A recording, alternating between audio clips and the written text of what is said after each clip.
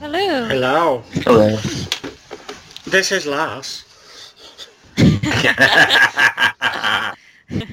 That's a great... I want you to talk like that all the way through the podcast.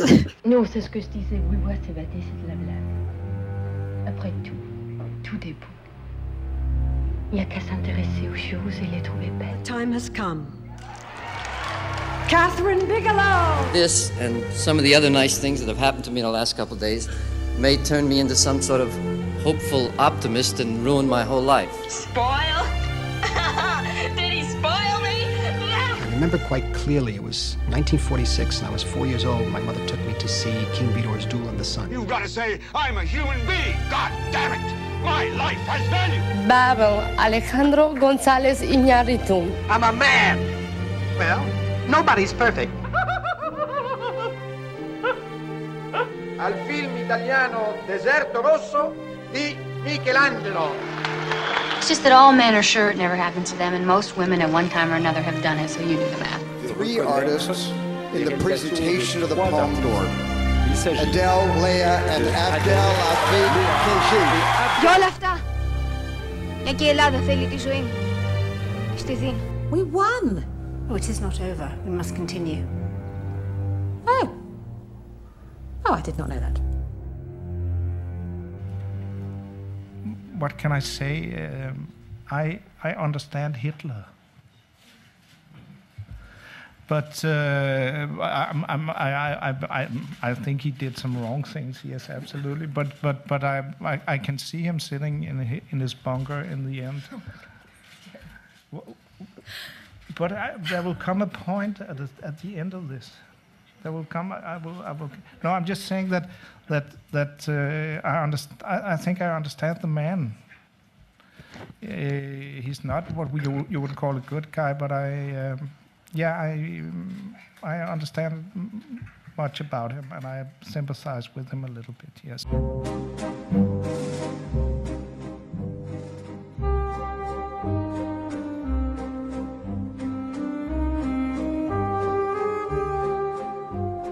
Hi everybody, welcome to the Filmotomy podcast, episode 70.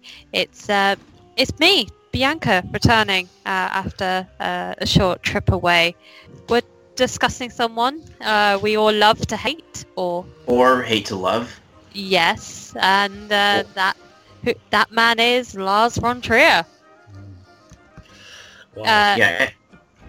Yeah. Where do we even start? This is probably the one. Here's the thing about these podcasts. We plan this out about months, sometimes months in advance. We have a subject. We discuss it, like, would it be an interesting topic for a podcast? This is something we would enjoy talking about. And then Lars von Trier came up, and this is one I've been looking forward to for a long time, because Lars von Trier, of all the film directors I admire, that I like and I follow and admire, Lars von Trier is probably the most. He's probably just the most maddening, the most maddening one of them all. I mean, it's just, I want to like him, and it's just every time he opens his mouth, he's just like, you know what, you won't let me.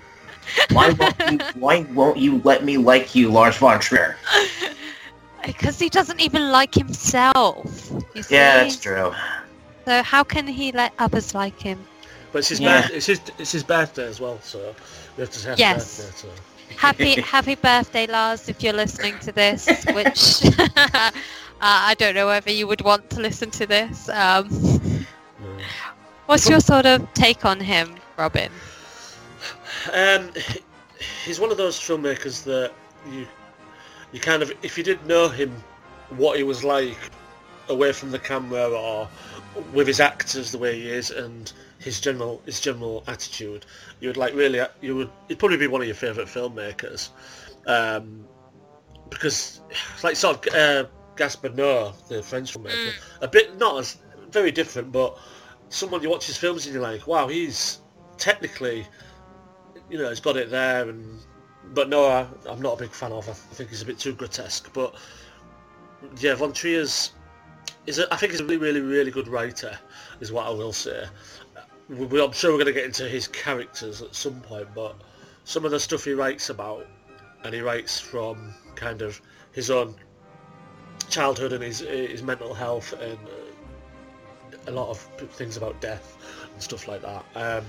So I admire him as a filmmaker to some extent, with a lot of kind of side issues. As a person, I don't particularly like him at all. I don't like his attitude.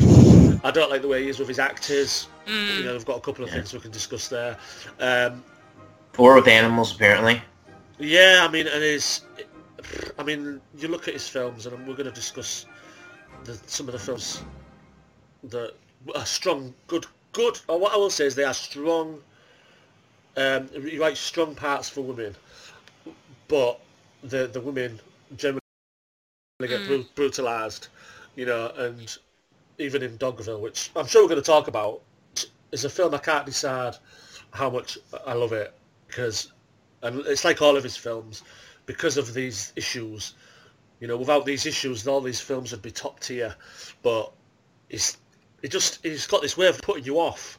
Even when you're watching his film, you can sort of see his brain ticking over sometimes. Like, why is he doing that? You know, and so yeah, I like him as a filmmaker with a lot of howevers. As a person, I think he's a moron.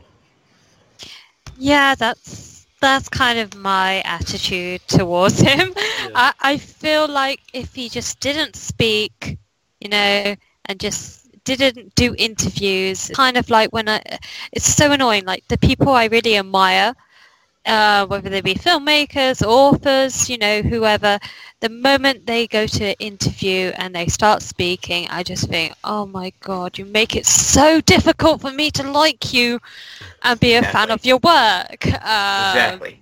Terry Gilliam.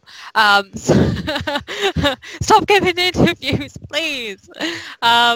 But you know what I mean? It's just like, just let your work speak for itself. You know, I don't know, but that's just, it's so frustrating. Well, Jonathan, what about you? I mean, I know you've spoken quite fondly of some of his films, but you've spoke about them in a kind of, like you're sort of allergic to them at the same time. You know, what's your take on him generally? Well, my first encounter with Lars was Dancer in the Dark, and this was, I think I was in college. Like, I was just, when I first saw it, I was just, you know, kind of taken aback, because here's this guy, he's shooting with a digital camera, and he's trying to make us believe that this world that we're watching is, you know, which is the 1960s, and it's very convincing. Just the way he uses practical sets, and I actually thought, oh, he shot this somewhere, probably in Canada or somewhere up north. And I did a little more research into Lars, and this guy is afraid of almost damn near everything. He doesn't travel. He rarely travels. He shoots mostly in his home country, which is impressive because he finds all of these places, and it makes say, you know, a small town in the United States look very, very believable. He just doesn't use any sets at all. Right? Yeah. Sometimes he just uses the soundstage. It just kind of just goes from there. Dancer in the Dark was my first. My first time watching a Lars von Trier film, and I absolutely loved it, especially with Bjork's performance, which I thought, wow, she's got a lot of range. She's extremely talented in front of the camera, and held my attention the whole way through.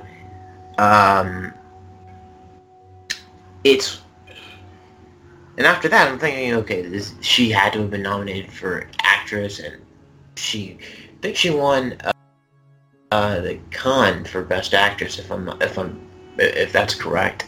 But nothing like an Oscar for Best Actress or anything like that, which is just really, really disappointing because I think that's her only performance she's ever done on film, but I thought it was very spectacular, and she has. I just feel it's a bit of a shame that she hasn't really done anything else beyond that, film-wise. So after that, I was like, this guy's really good. I was blown away. And then the next film I saw was Antichrist. Oh.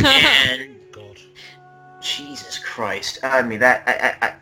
Again. You mean Jesus Antichrist? Yeah. Oh, that was a bad joke. Edit that. I was just wait. This is the same guy that made Dancer in the Dark, and he made this, and it's just and I'm just like, what? It was like, really? I mean, I was just perplexed the whole way through watching it, and then I think somewhere towards the end, I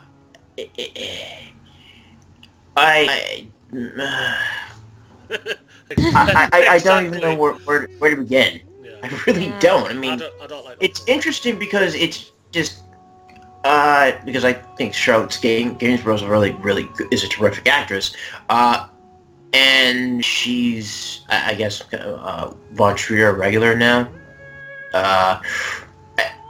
Why did she say yes to this film? I mean, it's just she's basically put through the ringer, and she's treated so horribly in this film, and it's just both of them are. Well, both. And the baby's the yeah. Everyone forgets about the baby. That's one way you want to start a movie: a child that ends up jumping out a window by accident. And I know that they're trying that Von Trier's the subject is tragedy and how these two people cope with each other and the horrible things that come to light during in this relationship as it unravels. But did it have to be this? Did it have to be this cruel and this mean-spirited and nasty? I mean, that's something that is exactly something I think a lot when I watch his films. I ask myself that. Breaking the Waves, that character, it's such a brilliantly written character, and what she does is this sort of ultimate sacrifice, this loyalty, dedication, but he does it in such a cruel way, and the way it ends. Not the very end, because I think the last shot is incredible, but what happens at the end. Same with Dogville. That is such a long film, and at the ending, I'm not going to spoil it, but there is a kind of a bit of. Oh no, I couldn't get through Dogville. I mean, I think there is I maybe got through half of it. I'm like, okay, I like it. I'm turned off by it. I like it again, and then I think there was a part where they kill a horse, and it's just like, okay, yeah, I'm done with this thing. Yeah, I mean, at the end there's a massacre basically, and you're just thinking, well, why did you need to do this? We know it's a cruel world. We know that without watching his films. We know that because he's telling us that, and with this melancholy as well that he carries, we can feel it. And again in that film, the Nicole Kidman character Grace, she's kind of turns out to be a villain, but she's like brutalized as well, and you're just thinking, it's such a great idea what he did there with the set, the soundstage, almost like a map, just so weird. Everything's pretend, there's no, I think is it gooseberry bushes or something, there isn't. Yeah. It's just labeled. It's the doors as well that and the doors, and he holds the door open for I think the car comes in, and he's like, hang on, let me just, so it's quite comical, and you think this is really, it's very creative, but the subject matter. This is the sad tale of the township of Dogville. Dogville was in the Rocky Mountains in the US of A. Up here, where the road came to its definitive end near the entrance to the old abandoned silver mine. The residents of Dogville were good, honest folks, and they liked their township. And while a sentimental soul from the East Coast had once dubbed their main street Elm Street, though no elm had ever cast its shadow in Dogville, they saw no reason to change anything. Most of the buildings were pretty wretched, more like shacks, frankly. The Nicole Kidman character is... Do we supposed to like her or not? I don't know. I'm not bothered about that. I quite like that the character's kind of maybe an anti-hero, as we discussed before, or a straight-out villain, or an enigma, which she's more of an enigma. But she's raped twice, I think. Yeah. Generally she's disliked by the villagers, but the villagers are quite meek, they're tame, they're just little villagers. I think at the beginning there's one of the guys, the voiceover says he's dumb and he knows it, and it's like, these people are, I'm on set. No, I disagree with you about the villagers.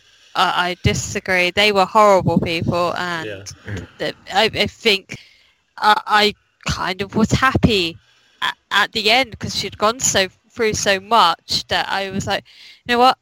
Probably we've all had that feeling that maybe if we could get on with it, we probably we would do something like that.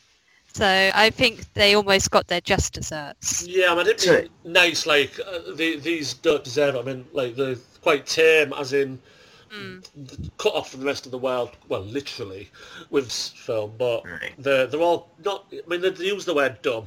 We wouldn't be able to say that in a review, probably, but they are quite stupid, and they are quite... It's almost like, Hills Have Eyes, to some extent, that kind of... where someone comes in, a stranger, and all that's just from, like, the mob, she's kind of the outsider and the one you probably root for. But she does go through some shit, and that's where we'll come back to. His well-written characters that are not treated very well. Yeah. Also, just from what I'm watching, which is maybe half of it, maybe a little more over half. I looked at it's Lars von Trier again. He also just happens to be very kind of takes aim at my countrymen in the sense that we're not, which is I think what she's saying is that we're not, beyond this machine that we present ourselves. We're down. We're not as open and we're not as open and as we're not as open and as friendly and as welcoming as we think we are, or as what our history tells us that we are. Yeah. So that's part of it. I think it was supposed to be like an American-based trilogy, but I don't think he ever made the third one. But I think no, it was Washington. He never made it. He got a lot of stick for that. And he got a lot of stick for Mandalay as well. But this one, very divisive filmmaker, and this Dogville I think is one of the most divisive films because I still can't decide where to put it because of the horrible people in it and the brutality in it, not just of her, but at the end. We're going to mention babies. I just think why? It's not particularly graphic, but I don't need. You've made your point. I don't need to experience that. I get it. Right. It's kind of like a revenge thing, but so just for me, it sort of fell away. But yeah, it's generally love him or hate him. And I don't think we really know, do we? Do we start talking about Dogma 95 and his earlier works? Like, there was Breaking the Waves, but there was also The Idiots that he made. Yeah. That's controversial as well, isn't it? Jeez. Yeah, actually, that one I actually did catch some. I did watch, and again, it's one of those. It's just like, what the fuck am I looking at? It's just. I'll always respect filmmakers that, decide to just say, you know what, fuck conventional filmmaking. I want to try something different. I want to just break the rules and try and present this new form of storytelling. But, and it's interesting, and the whole dogma thing is interesting, but the work itself with The Idiots is it just looks absolutely sloppy.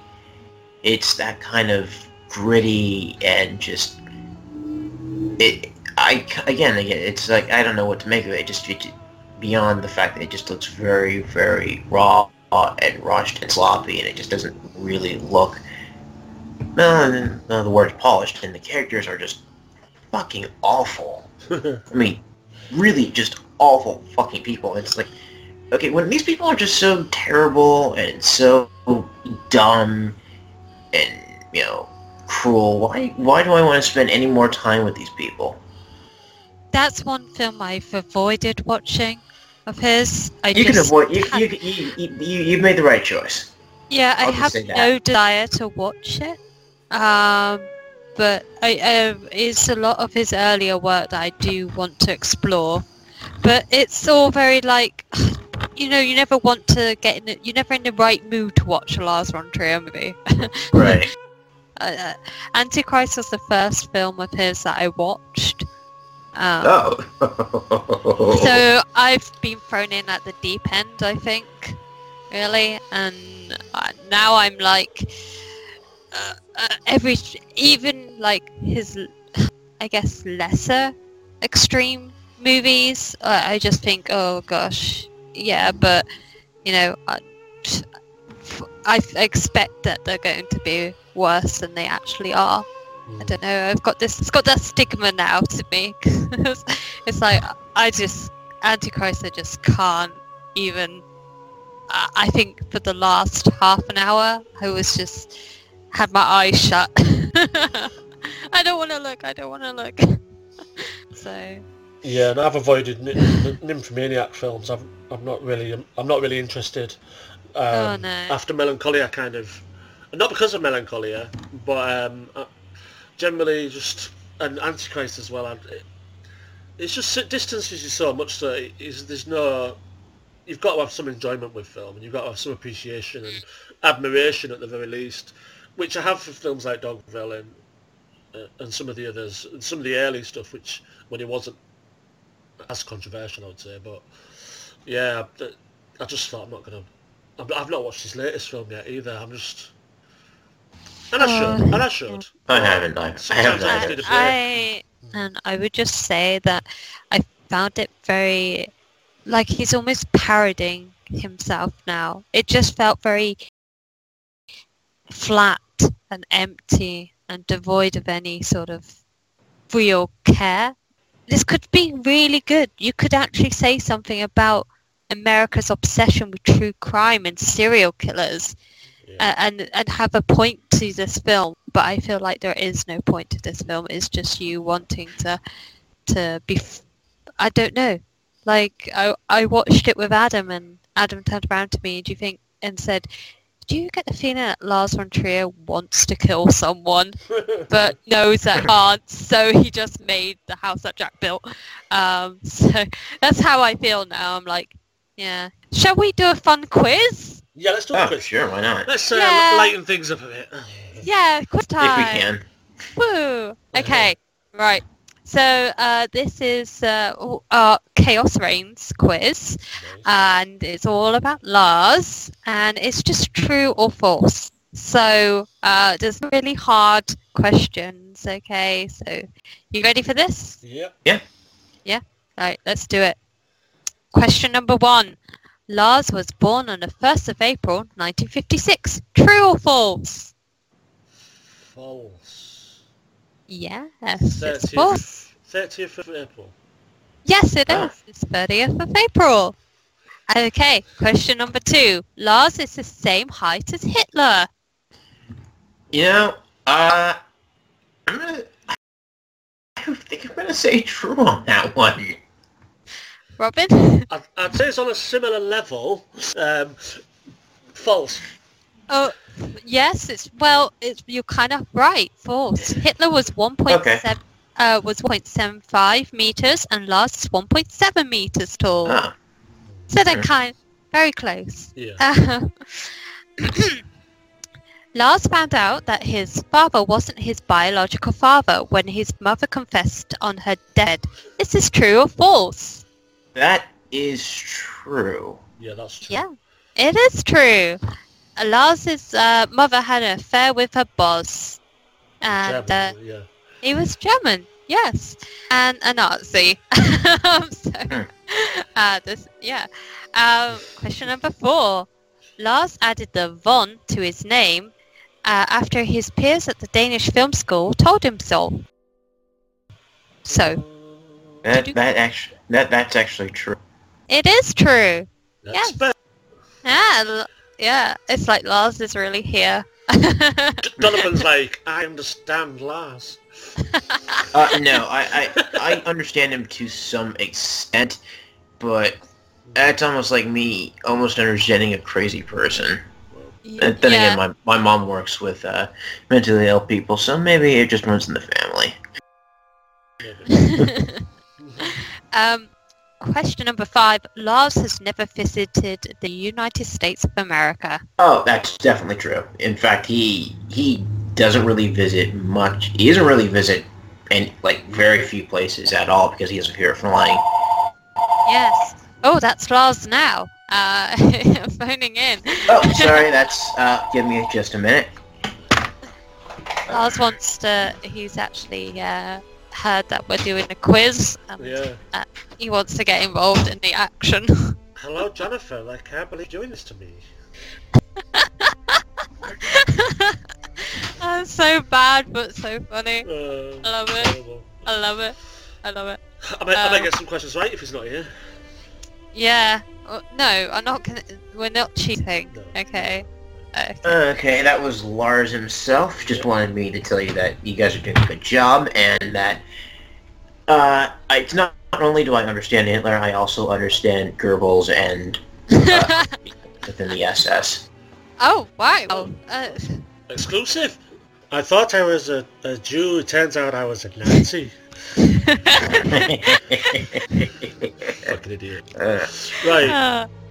Okay, so question number 6. 2 of Lars' favourite films are West Side Story and Singing in the Rain. Is this true or is it false? False. I'll go on a limb and say true. Jonathan, it's true. Oh, that's insane. It's true. It's true. I know. He's also a fan of Bergman, and his favourite Bergman film, I believe, is Through a Glass Darkly. Well, I can see his Bergman, yeah. I can see that. But imagine Lars doing like a full-on Hollywood musical. Like, that would be crazy. Okay, so question number 7. Jonathan is like super great at this. Oh, no. So come on, oh, no. Robin. I'll get it. Okay. Lars was raised by parents who attended nudist camps when he was young. He spent his summers there. At these nudist camps, is this true or false? True. It is true. Yes. Okay, that part I didn't know. Yeah. Fun fact there for you. Yeah. Which probably, who is taking their child to a nudist camp? I feel like his parents are really irresponsible. Just, kind of the free, I would say baby hippies, I guess. That's baby boomer hippies taking a 10-year-old child to a nudist camp. Question 8. Lars's office is based in an abandoned shopping mall. Is this true or false? Ooh. You know what? For Lars von Trier, I wouldn't put it past him, so I'm going to say true. Robin? False. Oh, Robin, you're correct. Okay. His office is based at an abandoned army training camp. Oh. Yeah. Of course it is. Which he drives around in a golf buggy. There's an excellent interview with Mark Commode interviewing Lars, and he goes around in his little golf buggy with him around this army training camp, and it's just like so surreal, but really interesting. So I recommend giving it a watch on YouTube. Question 9. Lars has said that in the interview he wrote the screenplay of Dogville on a 12-day drug binge. Do we think this is true or false? False. I'm gonna say false. I don't think he. I think he's there's a screw loose, but I don't think it's that loose. Oh, it's that loose. It's true. Oh, Jesus Christ! Wow. So what was he on? Like PCP, heroin, like crystal meth, or all the above? I don't know exactly, but this is apparently what he said in an interview. So the narration makes sense now. John Hare, it's John Hare. It's quite amusing. Question 10. This is also about Dogville. Apparently, according to Nicole Kidman, Lars would take off his clothes to inspire his actors into fits of rage and anger on a set of Dogville. Is this true, or is this false? You know, I know he did. I know he did that with Nymphomaniac, but I'm gonna say that's true. I'm gonna say it's true that he probably did it twice. That's it. On that one, on Nymphomaniac and on Dogville. Yeah, I'm gonna say true.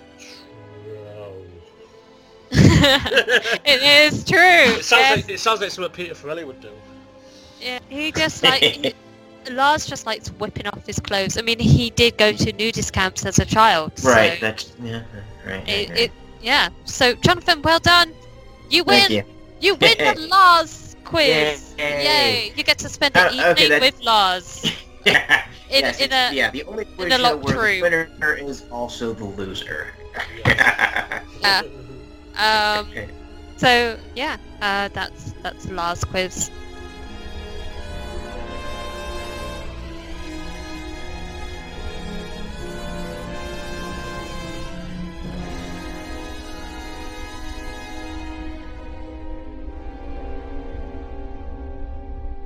So, yeah, let's talk about his themes then.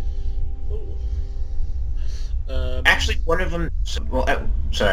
One of them that you touched on, which is one of the themes is cruelty. That the world is a cruel and heartless place, and that what I noticed is that just spans with all of his movies, with Dancer in the Dark, with Nymphomaniac, with The Idiots, with Breaking the Waves, is that people are cruel, this is a cruel world, and he just kind of hammers that home. And he just hammers that home in a lot of his films, and most of, if not all of his films, the ones I've seen, I should say. Yeah, and I think he almost like, I wouldn't say mercy, but kind of, for doing the right thing, you get punished for it, or for showing mercy, like Bjork's character, what she does, and then she's trialed and punished anyway. Yeah, even if perhaps you think, well, that doesn't seem fair. Nicole Kidman's character as well, similarly, and when she, I don't even call it revenge, but it clearly destroys her, the character, and also. Or the Joe character, where she's punished by society for having a high sex drive. I mean, yeah, and obviously Breaking the Waves as well, which is probably the best example of this. She speaks to God. She's a lovely woman. Emily Watson is so fantastic in that film. And what happens to her is she just gives her body and everything for the good of somebody else. And it's heartbreaking. I pray for Jan to come home. He will be coming home in 10 days. You must learn to endure. You know that.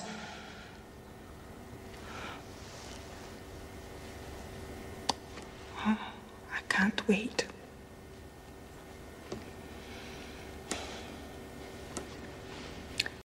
This is unlike you, Bess. Out there are people who need Jan and his work. What about them? They don't matter.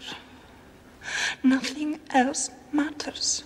The the bells, the forbidden bells, which you're not supposed to ring without any good reason, are ringing at the end, aren't they? Mm. And they all come out, and the husband's like, got tears in his eyes, and I think the idea is she defies that, and once she's, well, it's a spoiler, once she's gone, and she's now in heaven, I think, and that's what people are saying, and that's almost like Lars ending. That's his P ending. Yeah, and it's almost like, it is though, it is, because the bells are ringing and then it ends, and it's like a beautiful ending, because after all of that, not like Dancer in the Dark, you know, which has songs in it, and it's like pretty much a musical, and that happens. It's a cynical sort of look at sacrifice. I think it's because of his sort of views on religion. You know, I think he was brought up maybe Catholic and he's an atheist or something, but there's definitely that sort of idea that very critical of God. You know, what is the point, I think, of, in his mind, what is the point of doing all of this hard work because there is no afterlife. He's a realist in a way, even though like his films are very surreal in lots of elements, but it's kind of like essentially things are we try to control them, but they're out of our control. It's a very... realist is a really way. He is realist, and it's like, this is what I think, but he interprets it in a surreal way, like you say. It's film techniques, which I think are just so good. And that's one of the things I really like about him, is the way he chooses to make his films. He doesn't just follow the Dogma 95 thing, which he did, but he also likes to have the sort of melancholy. There's some visual elements in that, and the very last shot of Breaking the Waves is sort of almost the point of view of heaven. It depends how you interpret it. But one of his early films, Europa, which is one of his best films, it's like a lot of the film is like, it goes to colour. It's black and white, but it goes to colour sometimes. And also there's like film projected in the background. Well, basically what happens to a character at the end, you feel like it's happening to you as well, because it just plays out. And you've got, he does a voiceover a lot. He does like characters telling you the story almost. A lot. He does like characters telling you the story almost. And this is Max Edow who does it. And he's counting 1, 2, and you're like, oh, really weird. In a Dogville, his soundstage, and there's no like hiding it. This is how it is. It's almost like a kid playing with Lego, you know. So yeah, his themes are real. This is how I feel. This is depression, but I'm going to do it in an artistic way, and that's what I like about him, that he does that. Whether I feel good after the film's finished, generally I don't. No. No one. Very few times you ever do. Visually, how he pulls some stuff off is amazing. Like, there's so many beautiful shots that you can take away. Even the shots that aren't necessarily beautiful, like in Antichrist with the fox, right, like eating itself. There's so much there. It's like a painting you just want to analyze and look at for so long. It's like drawing your attention to it, especially the beautiful use of slow motion. Although I am like freaked out by foxes now. Yeah. But yeah, his depression is like depression in life in general. But his depression, I think, manifests itself on screen quite a lot. And he doesn't show it we'll talk about his interview, I'm sure, at some point, but he doesn't seem like he's depressed. He seems actually very, however offensive he may be, he seems like a very happy-go-lucky person, the way he speaks. I know he's got no filter, and he does project it for his films. You certainly, if you've suffered depression, as I have, you put on a mask and you learn how to just kind of hide away how you really feel. It says, sometimes he'll say, my favourite film is Melancholia, which I hope I can talk about at some point, but some of that film is Lars saying to me, I know how you feel, you know, and that's really weird. Yeah, it's kind of like that with Antichrist for me about grief is that what she goes through, at the beginning of that film, like how she's struggling to breathe and, uncontrollable fits of crying and all that sort of feeling is definitely something I connected with. Especially like watching it recently or rewatched it again, it was really hard to see that because I think grief is something that's not really portrayed realistically on the screen, and depression as well. Like even these films like Melancholia, when it's like crazy and the planets colliding with Earth, it should be like a big deal, but the film's not about that. The film is more about a woman's journey and trying to cope with depression. Then, surprisingly, I arrived right back where I started from. At nothing. Nothing? It's not such a bad tagline, Jack. Will my newly fledged AD please expand a little on the thoughts for the tagline? Nothing is too much for you, Jack. I hate you and your firm so deeply I couldn't find the words to describe it. You are a despicable, power-hungry little man, Jack. There's lots of that sort of grand scale things that would in a normal, say a normal film director, or like another film director would go off and focus on, but it's almost like that's just a backdrop to the actual real theme and story that he wants to tell. But even Breaking the Waves and Bjork's character in Dancer in the Dark, they're not quite in reality, they're sort of fantasizing and talking to God, and so there's that as well that it does. Not the I'm depressed, but I'm not all there, so to speak. And he does that well as well, I think. But, do we think he's a sexist? From what I've heard, that probably treats women on set and especially when Bjork later on discussing her experience on set with on Dancer in the Dark, it was like, yeah, this guy's a sexist asshole. But it's just a real shame because again, he, like what Robert said, he writes female characters. He writes female characters so well, and yet he treats them like crap. Yeah, exactly. He just doesn't treat them very well. Yeah. But do you think that's just him in general not able to talk to? I don't know how he is about it with his male actors. Do you think he must treat them the same? Is it just he can't talk to people, or? I'm not trying to make excuses for him, but I'm just curious. Maybe there's a part of him that might be misanthropic, that just does not connect with people, doesn't really like people that much, and just can't really, connect. Yeah, because it's fallen out.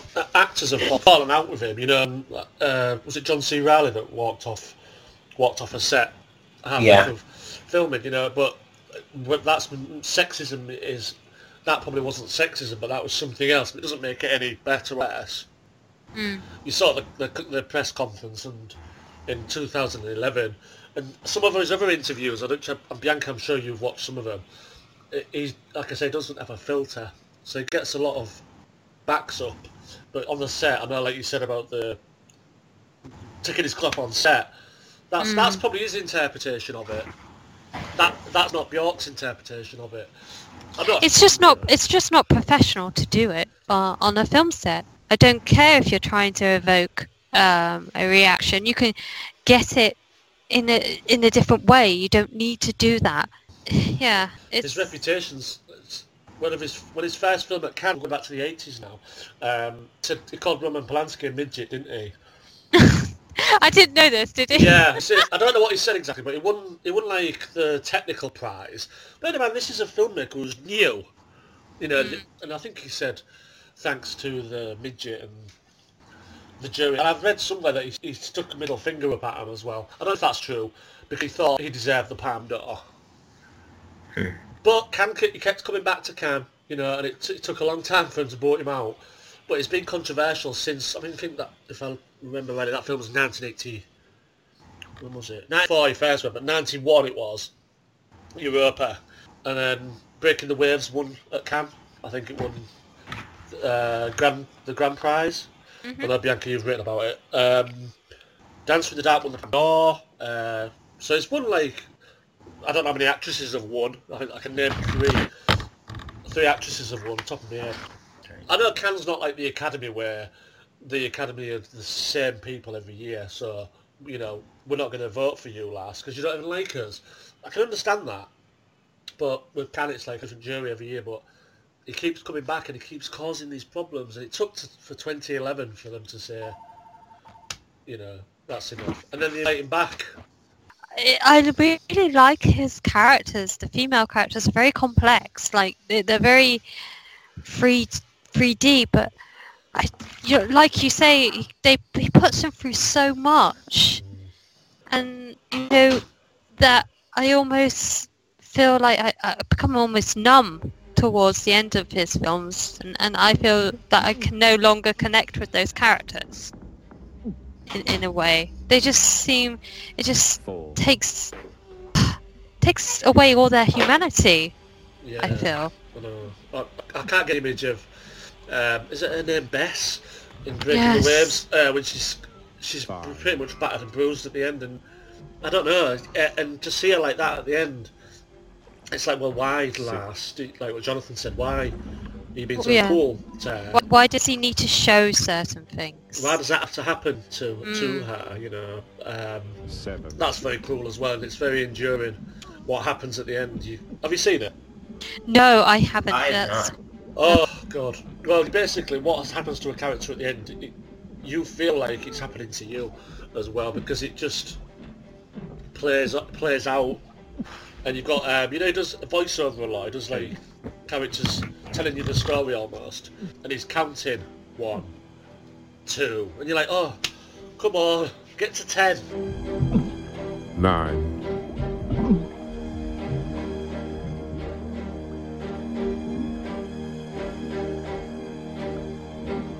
10.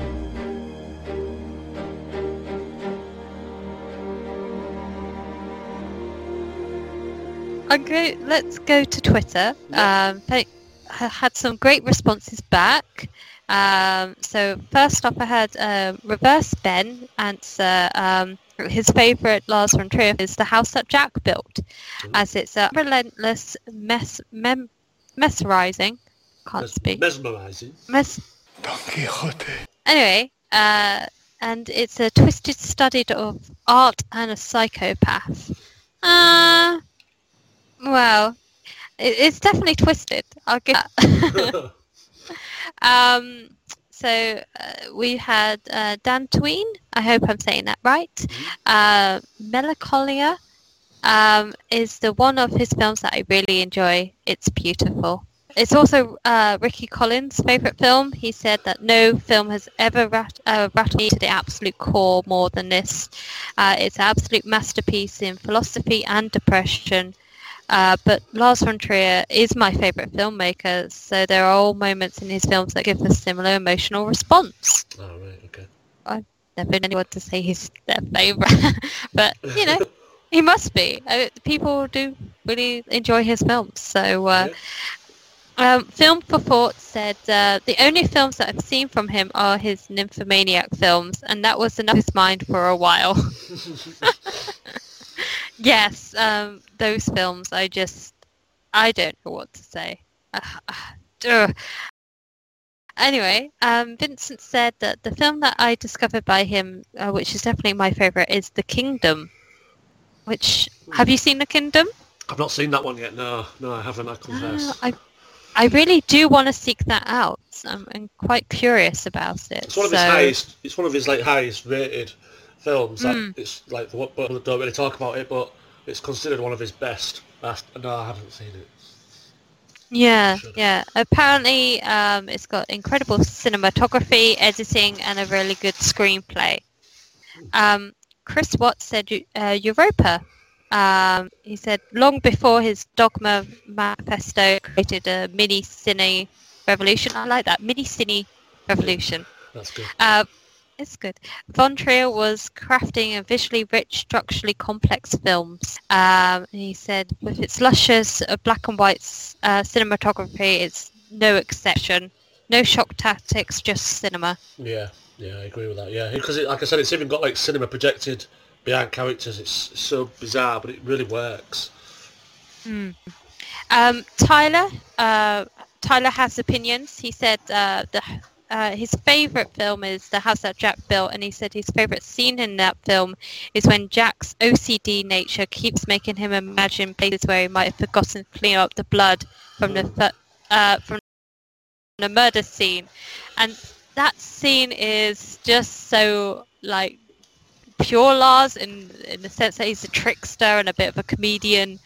Not a comedian like ha ha funny, laugh out loud, more like I really shouldn't be laughing at this because this guy's just murdered someone, kind of thing. But it's just like a amusing sort of like 5 minutes of this guy just keeps going away, then coming back, like obsessively cleaning. I picture that like Lars is probably does that. We've all been there. What, we've all gone around killing people? No, usually it's like, where my keys, is the oven on? Not, have I cleaned up? not often, anyway. Daryl said, which I'm just going to finish this off with from Daryl. He said, I just don't get Lars von Trier. Am I meant to dislike all of his characters? Never enjoyed any of his films, and frankly I've stopped trying to do so. Kudos to anyone who does so. Je veux partager ce prix avec mon metteur en scène, Lars von Trier, qui n'est pas là ce soir. I've seen it all. I have seen the trees. I have seen the willow leaves dancing in the breeze. I've seen a man killed